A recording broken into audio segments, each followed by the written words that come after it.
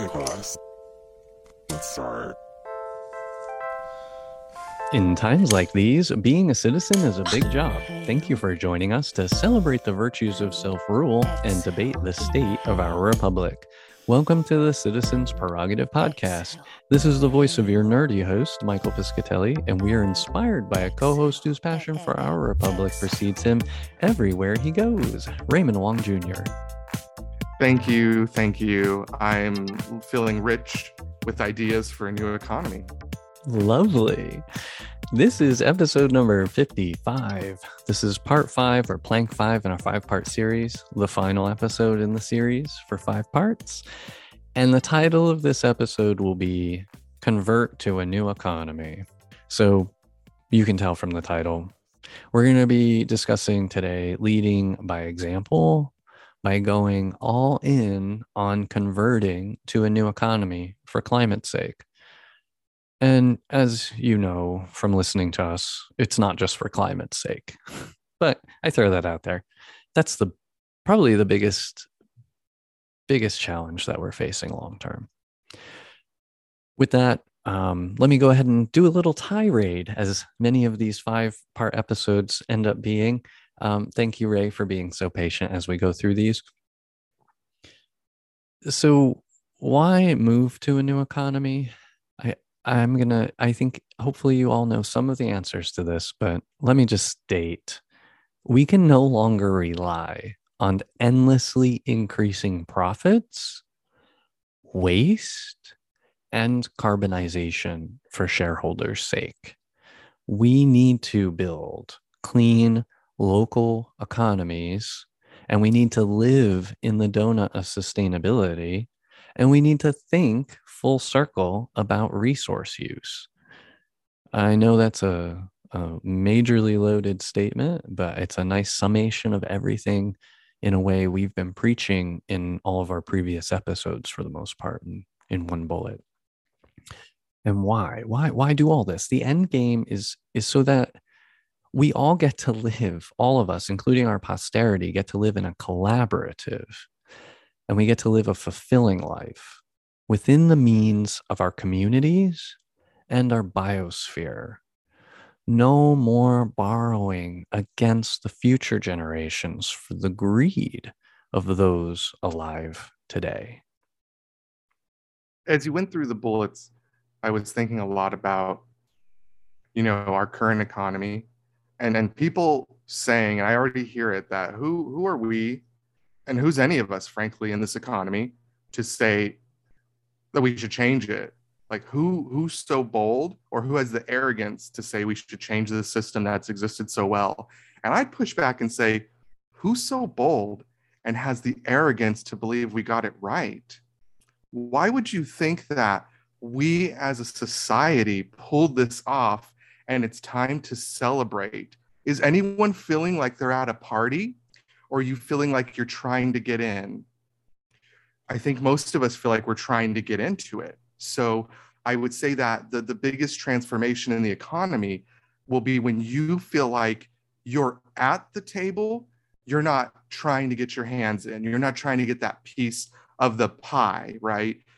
The pie is just something that is a shared common community piece. And if you don't have pie, there's people around you and mechanisms to lift you, to say, oh, by the way, here's your starter pie.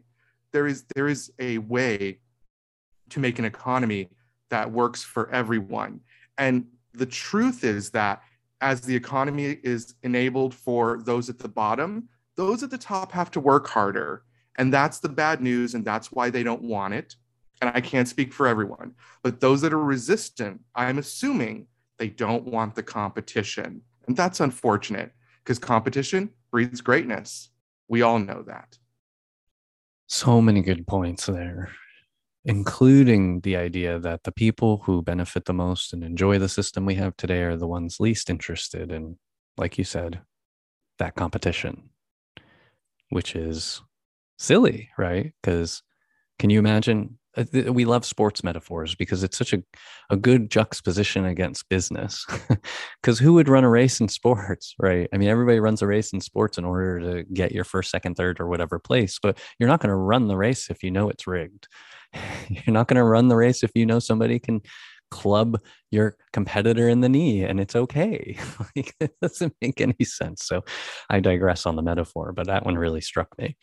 All right, so we're going to move into, some of what feels like calls to action, but it's really a declaration of what we need to do to dig our way into something better.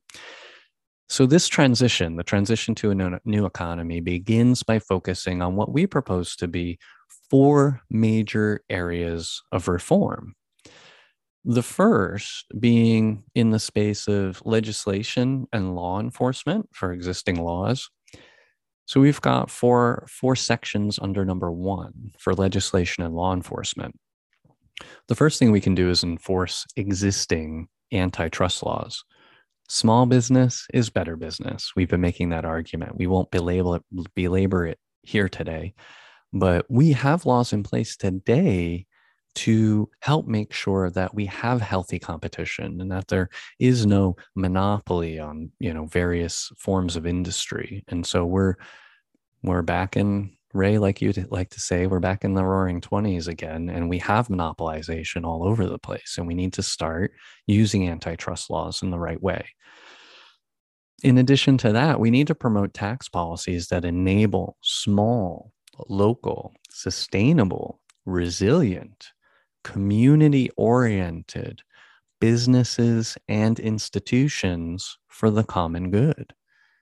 If the institution you're promoting, you're trying to sell a product and it really doesn't have any tie back to the common good, we're going to look at that quite skeptically. I don't know how much value there is anymore in microwavable bacon racks made out of plastic. Third point under legislation and law enforcement is promoting the replacement of fossil fuels and old school industrialization with sustainable and renewable systems for life support's sake. So this is an area where legislation is needed. We need to transition the economy, and the government needs to put in place the right incentives to make it happen. Additionally, we should be providing programs to make every home self-sustainable and grid independent for resiliency's sake. We should not all be living off of this massive centralized grid system anymore. It was built and designed in the days of oligarchs, of monopoly, the days when we had vertical integration over all energy, railroads, whatever it might be, right? So a privateer set up a utility and we all paid that company for access to power. That should not be the case anymore, right? It's a national security issue. It's a X, Y, and Z issue, and we can't put all of our eggs as citizens in one basket. Do we really trust PG&E? Do we really trust all of these big companies to be doing this and being 100% reliant on them?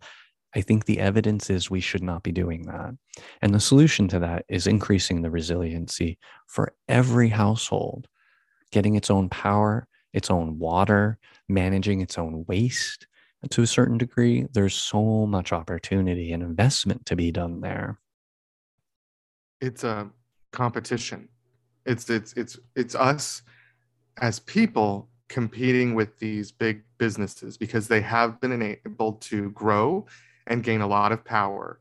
So really, it's about us either demanding options.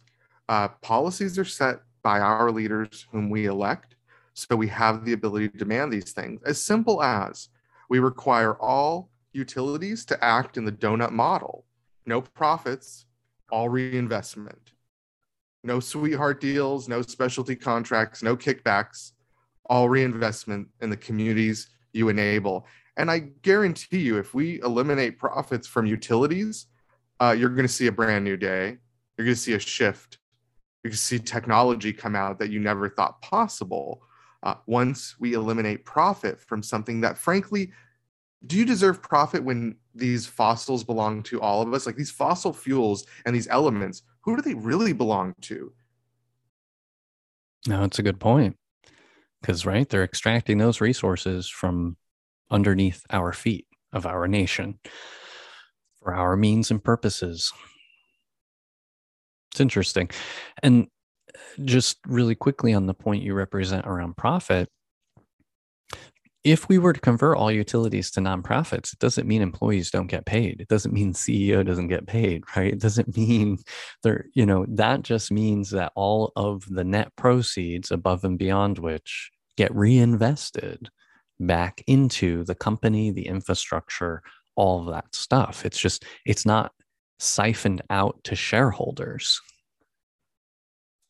And you'll like that because there's a model here in Arizona. APS is highly regulated by the government. I've probably mentioned them before because they are a monopoly, a corporate monopoly, and they have that similar donut model requirement in their setup, and their employees are all north of our UBI requirements, so they won't require anything, from the citizens. They all of their employees make money because they have no choice. They've got all these mad profits because it is a monopoly, and it goes into compensation, just tons and tons of compensation. That's fascinating. That's a great example on the ground in real life. All right. So the second of the 4 points, so that first one was all legislative and whatnot. The second point here is is to promote government policies with a focus on relationship with community. So what do we mean by this? We mean policies that provide for caregiving at the beginning and the end of life in an integrated community type of way, right? We talk on this podcast, we've brought up UBI, universal basic income, supplemental income, whatever you want to call it. But the idea that everyone is provided for some floor so that we don't go without food, shelter, or clothing, that is, a great support mechanism for both the beginning of life and the end of life in an integrated way. But when we harken back to the previous episode, we just went through plank number 4, and we were talking about Service Corps and things like that. I see Service Corps kind of integrating a little bit into these spaces as well. So, you can't take the economy in isolation. It serves a purpose. But the idea that the economy is also concerned with with people who are being cared for at the start of their careers and at the end or in their lives, so that it's a very healthy relationship you have with the economy overall. It's your choice when to participate, right? And so Service Corps, UBI, there's a lot of components that go to building the web that makes all that come to fruition. And this is one of the points that's being made here, is that overall, when we think about the economy as a system, it should care for the beginning and the ends of our lives and how we're expected, maybe not expected, but the opportunities the economy provides for us to participate as young people and as old people, right? And it could be Service Corps, it could be other things, but it is, at the end of the day, kind of an economic function. It's me spending time on behalf of others or vice versa. Whether or not there's money involved is another story, right? Because that comes either via UBI or a company or some other mechanism, maybe Service Corps. The other thing here is around policies that establish systems to help facilitate people's role transitions throughout life. So managing a multi-pronged career path. This should be a consideration of the economy. The economy shouldn't just randomly create jobs that people may or may not want because some manager had a whim to write a job, and it doesn't fit into any particular model or whatever it is. Or maybe they wrote the job description for somebody in particular, which is another problem, but we aren't talking about that. This concept of having a system that considers who the employees will be, right? How are we matching labor to the need? Are we designing the need, right, to match the supply? Are we designing supply to match the need? We do neither of those things today. And in a future economy, we need to be smart about it. We need to be smart about these interfaces and these relationships. So I describe it here as like role transitions. And this is including things like serving as an apprentice, a creator, a follower, a leader, a teacher, a mentor, maybe at the end of your days. Some may be taken on simultaneously. I mean, these are all roles that we should all be encouraged as individuals to put on during our lives And when do we see ourselves doing it? When is it best to be a leader? When is it best to be a follower? What are the conditions or the programs we are involved in our lives where we're playing those roles? We don't necessarily take an active consideration on that today. And I think the new economy needs to help us in that endeavor, or the service corps, however we fulfill that mechanism. It's, I think, a need that's long overdue. I think that this made me rethink kind of this corporate model that exists today, where you have to really get into that role, right? You have to get the position, or you have to do the special project that gives you that networking that shows people you've got that skill. But what if it was more like a hat? What if we traded hats? What if a business said, all right, everyone, this is what it takes to run our business. We need 5 creators, 3 followers, 2 leaders, 1 teacher, etc. And every quarter we're going to trade our hats, and you're going to try something different. And if you're the best for that hat and everyone agrees, you can stay. But we'll trade these hats, and you only get a certain number of hats. And when you say you want to hire someone, we're like, we don't have a hat for them. Go ahead and design that hat, right? And that's just a metaphor. That's just an example. But what if we did that? What if we were that conscious? And what if your leader literally stayed in your lane because if he saw you didn't have that hat on, he left you alone? They left you alone. What if? What if? What if things were more designed and less haphazard, or at the whim of the rich, I guess, or whoever had power? See, everyone comes along, just does everything like it was done before. It's like, no, how about we all have the capacity to question things and make them better? Don't be shy. Don't be timid, Michael. It is the rich. And so we've said before, we're just a step above feudalism. And the bottom line is everyone who is a manager is in the position to enable the game, the current system as it's designed.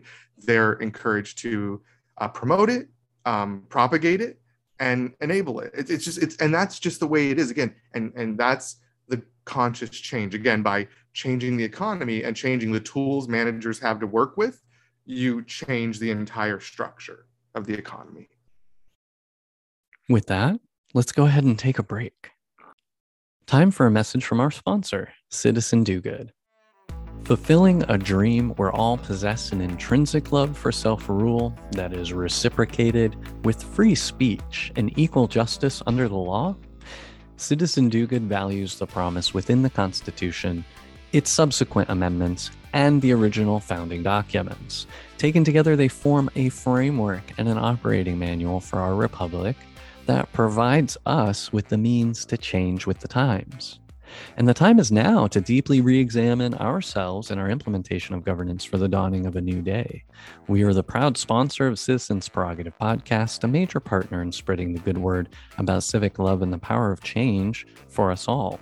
At Citizen Do Good, we want to empower all citizens to participate in their republic in a reconstructive way. With that goal in mind, we need your help to stay on mission and grow this community.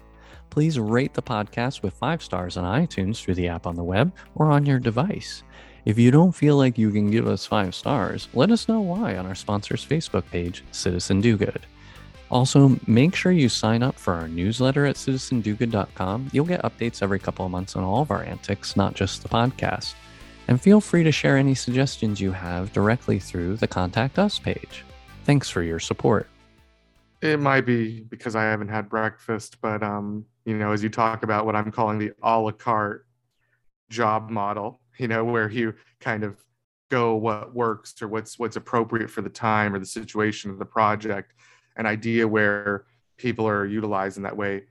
I think about the children, right? If we think about schools, how much better could we make schools if the children chose their direction, right? If it was more like the real life, where you do learn things, just like work, you go to training, you get the training, you apply it practically, things like that. What if it was like that in school as well, where you kind of just chose? You had to meet a certain number of credit hours, I get it. But as a student, you had complete control of how you want to grow as a student, and let them develop through. They will still learn the language, they will still learn those skills, right? But I wonder if we thought about the new economy just for the adults, that's selfish. But if we think about the new economy for the children and create a place where they want to go, where they're excited to go because they feel like they own their destiny more than their parents' house, that's going to be a success. What a great vision. You know, I think back to, and you've been a trainer, facilitator and things like that. And I always think about every time somebody said to me, I learn best by doing it. Just tell me what to do. Let's do it together. Can you show me what to do? Just walk me through it. If I do it, I'll get it. Not let me read the book, let me study the thing, let me take a test, let me, not let me write an essay about it. Not, not to denigrate a lot of the activities we go through to learn certain things. I understand that. But at the end of the day, as humans, we learn best by doing and observing people do things. It's the doing that is evolutionarily, right? How we've evolved to learn. You have to assume that we've not had a language longer than we have had a language. So yes, it's the non-verbal communication is extremely powerful with the human brain. And we ignore it, right? We think that being alone and doing things in a corner is the best way to do things because that's how our current economy is situated, like we mentioned. And it's not. It's doing things as a group, failing as a group. 100%. If we take those lessons and remodel everything, it could be so much better, but we digress. So I mentioned there's 4 points to this episode. Let's embark on point 3. Major point number 3 is that the government needs to make resources available to spur advancements in new ways to conduct business and also encourage more sustainable ownership structures like worker-owned cooperatives, or another example might be credit unions, or other types of nonprofits. Now, I know you may have mixed feelings on how we've talked about nonprofits in the past because we don't spend too much time on it, but don't forget that nonprofits can make money. It just means that they don't pay the excess to their shareholders. They have to reinvest it back in their entity, which is really sustainable and really good for things. I understand it makes it difficult to raise money on the front end because not everybody's going to get paid out with a payday, but we can come up with, we can totally come up with new ways to evolve businesses into these new states and forms as a path, right? A company may need to raise money to get started, but do they need to constantly raise money and make nothing but profits to return to shareholders as long as the company lives? I disagree. And we'll do another episode that talks a little bit about what this new investment model should look like and what the transitionary life of a business should look like in the future state if we were to leverage everything we've learned and put it together in one system. But we're not going to do that today. We just want to challenge everyone to think about the fact that, it's our responsibility to make resources available for us to build companies for us. The 4th item about changing companies and the structures of companies on the ground today. I think we have talked about this in the past. It's a good idea, and we've seen this in other models of capitalism and whatnot in other countries. You can add stakeholder seats to company boards, right? And these seats on these boards, remember, the board of a company is the boss of the CEO. The board basically is there to oversee the company and make sure it's doing what it's supposed to be doing. Okay. And these are groups of individuals across industry, et cetera, that sit on these boards, elites generally. So instead of just having these selected elites, right, the board members pick themselves or they nominate people and the people who own enough shares vote, there's a little semblance of democracy in there, but only for the biggest owners, which is very much like how the United States originally started, but I digress. Add seats to these boards. We need to add seats for the employees of the company and or their union. This is something that they do in Germany, right? Many companies, publicly traded companies, have representatives on their boards that help keep the company in bounds, whether it be employee relations and other aspects of things that they have to comply with. I would go even further, and I think that there are other examples of this out in the universe that make a lot of sense. But we should have seats on boards that are occupied by regulatory oversight agencies, by industry. So, for example, if you're a bank, your regulators, your banking regulators, should have a seat on your board. If you're an environmental company or a company that with environmental risks like energy, you should have some people similar to the EPA sitting on your board. If you're in agriculture, right? Again, someone like the USDA or some watchdog. If it's not a government agency, it could be a nonprofit watchdog. Who knows? These are structures that have yet to be defined. But this idea that there are other perspectives sitting on these boards, right? And helping to oversee, especially if you're a healthcare company. Not only should you have employees on your board, but maybe you should have members of the healthcare company, people who are paying customers. Maybe you should have a seat on your board that represents the customers of your healthcare plans to help guide the company in the right direction. If oversight, theoretically, oversight is the purpose of these boards.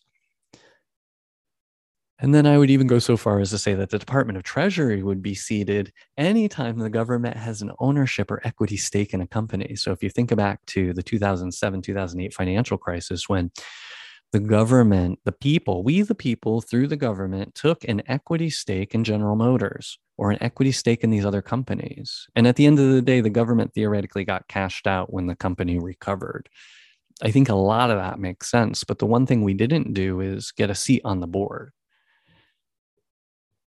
which I think would make also a lot of sense. And I understand there's an uproar. People get upset or nervous because they're like, oh, this is fascism or, some other issue or ism. But the truth is it's good oversight. Let's not get all up in arms about, oh, what new economic model is this going to usher in? It's not in there. It's not in any of those isms. Ignore that, because those are big, nebulous, cloudy ideas. Okay. They don't dictate or describe anything we just went through to any degree, right? This is defining it for us. Go ahead. You need to reaffirm our position in this podcast about propaganda, that we don't play the propaganda game. We don't prescribe to it. So you cannot use a buzzword like an ism, because they're weaponized by the right now, and they're ruined and they're blown out. So we really have to focus in on the actual context of the substance of the proposals, right? You cannot talk about, if it's not an ism, because that doesn't mean anything. You cannot define anything with a one word propaganda phrase or whatever. So that's my piece. Thank you. Yeah, I mean, these are specific policy proposal. There's no ism. We digress. Okay, so we get to move into calls to action. These hopefully will be pretty direct, nothing too nebulous here. Consider how this is similar to many of the calls to action in this 5-part series. Consider how you or your children might be benefited from such an economy, having the freedom of how and when to participate in the capitalist parts of our system. How much more freedom you would have in being able to choose to participate, and how your relationship would be remarkably different with a system that is concerned with and aware of your human experience and the transitions that we go through in a natural human life. How amazing would that be? By extension, consider how you might transition between the roles we described. I mean, we didn't talk a lot about it, but we highlighted, and it'll be in the show notes, the list of the roles from, mentor to teacher to follower to leader, etc., and everything in between. You might leave a comment and propose some other roles as well. I mean, it's not intended to be an exhaustive list. Here, we're just trying to get people to think a little differently about these topics. I liked this one because it was an expansion on the sabbatical ideal.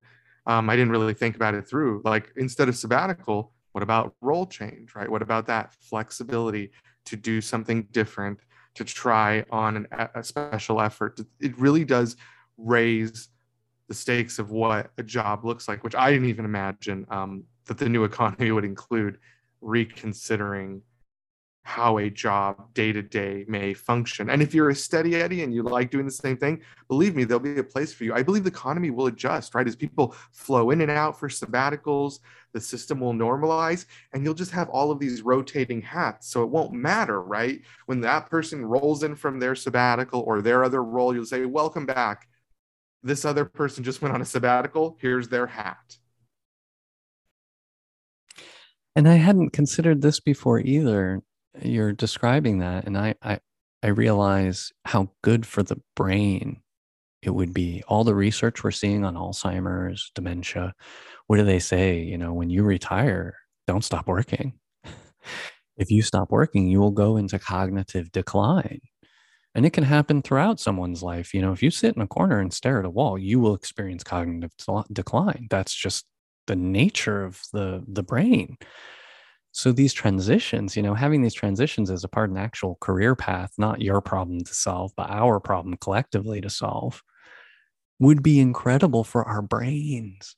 I mean, we might even live longer just because of the stimulation we get from constantly having to learn, not constantly, but you know what I mean, going through transitions where quite steadily, often enough, we are forced to learn new things.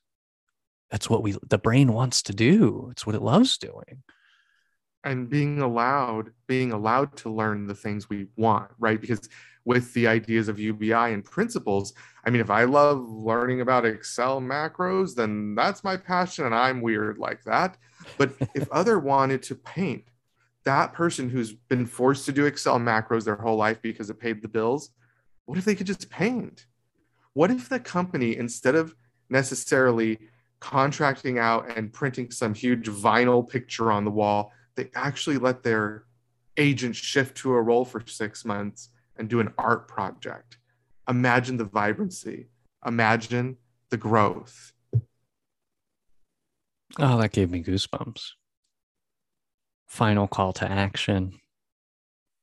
Do us a favor. Learn more about donut economics and circular economics. And, you know, we keep throwing about these terms, and we've got some episodes we'll refer back to, but it does take a village. It takes each of us to be a little curious and dig in a little more on some of these things. And then we'll suddenly be having some of these conversations with our neighbors and our family and our friends. So explore donut economics, circular economics, sustainability, resiliency. Actually, anything that we ever talk about in the podcast now, please, is your opportunity to just go do a double take. Listen to the episode again. Go pick up a book, read an article, whatever it is, watch a show, maybe a documentary. But be curious about the steps you can take towards living sustainably for your sake and our posterity's sake. Even just the mental exercise of thinking about it. I'm not saying you have to go move to the hills and build yourself a off-the-grid palace. But if you want to, go ahead. But, you know, just let some of those ideas into your mind for a moment. Let those seeds plant so that we can all together sow greater ideas and a greater future for us all in the future. With that, I think that's going to do us for this episode. We have been your hosts. Thank you to Mr. Raymond Wong Jr. And thank you, Mr. Piscatelli. I truly am looking at an economy full of hats. Bring the big hats back of the Victorian era. Thank you. I would totally support that. We could get people to create new hats. Take an hour from your work. This has been something, that's for sure. As always, thank you again. For information on this and other episodes, head over to citizendogood.com and click on podcast. While you're there, hit up the Contact Us page and leave a comment. We'd love to hear from the community. Special thanks to you, our listeners. We save the best for last. You are the best, and you have been for years. Thank you for your support. We know it's painful, and we love you. Intro music sample from OK Class by Ozzy Jock under Creative Commons license through freemusicarchive.org. Other music provided royalty-free through Fizzlian Studios, Inc.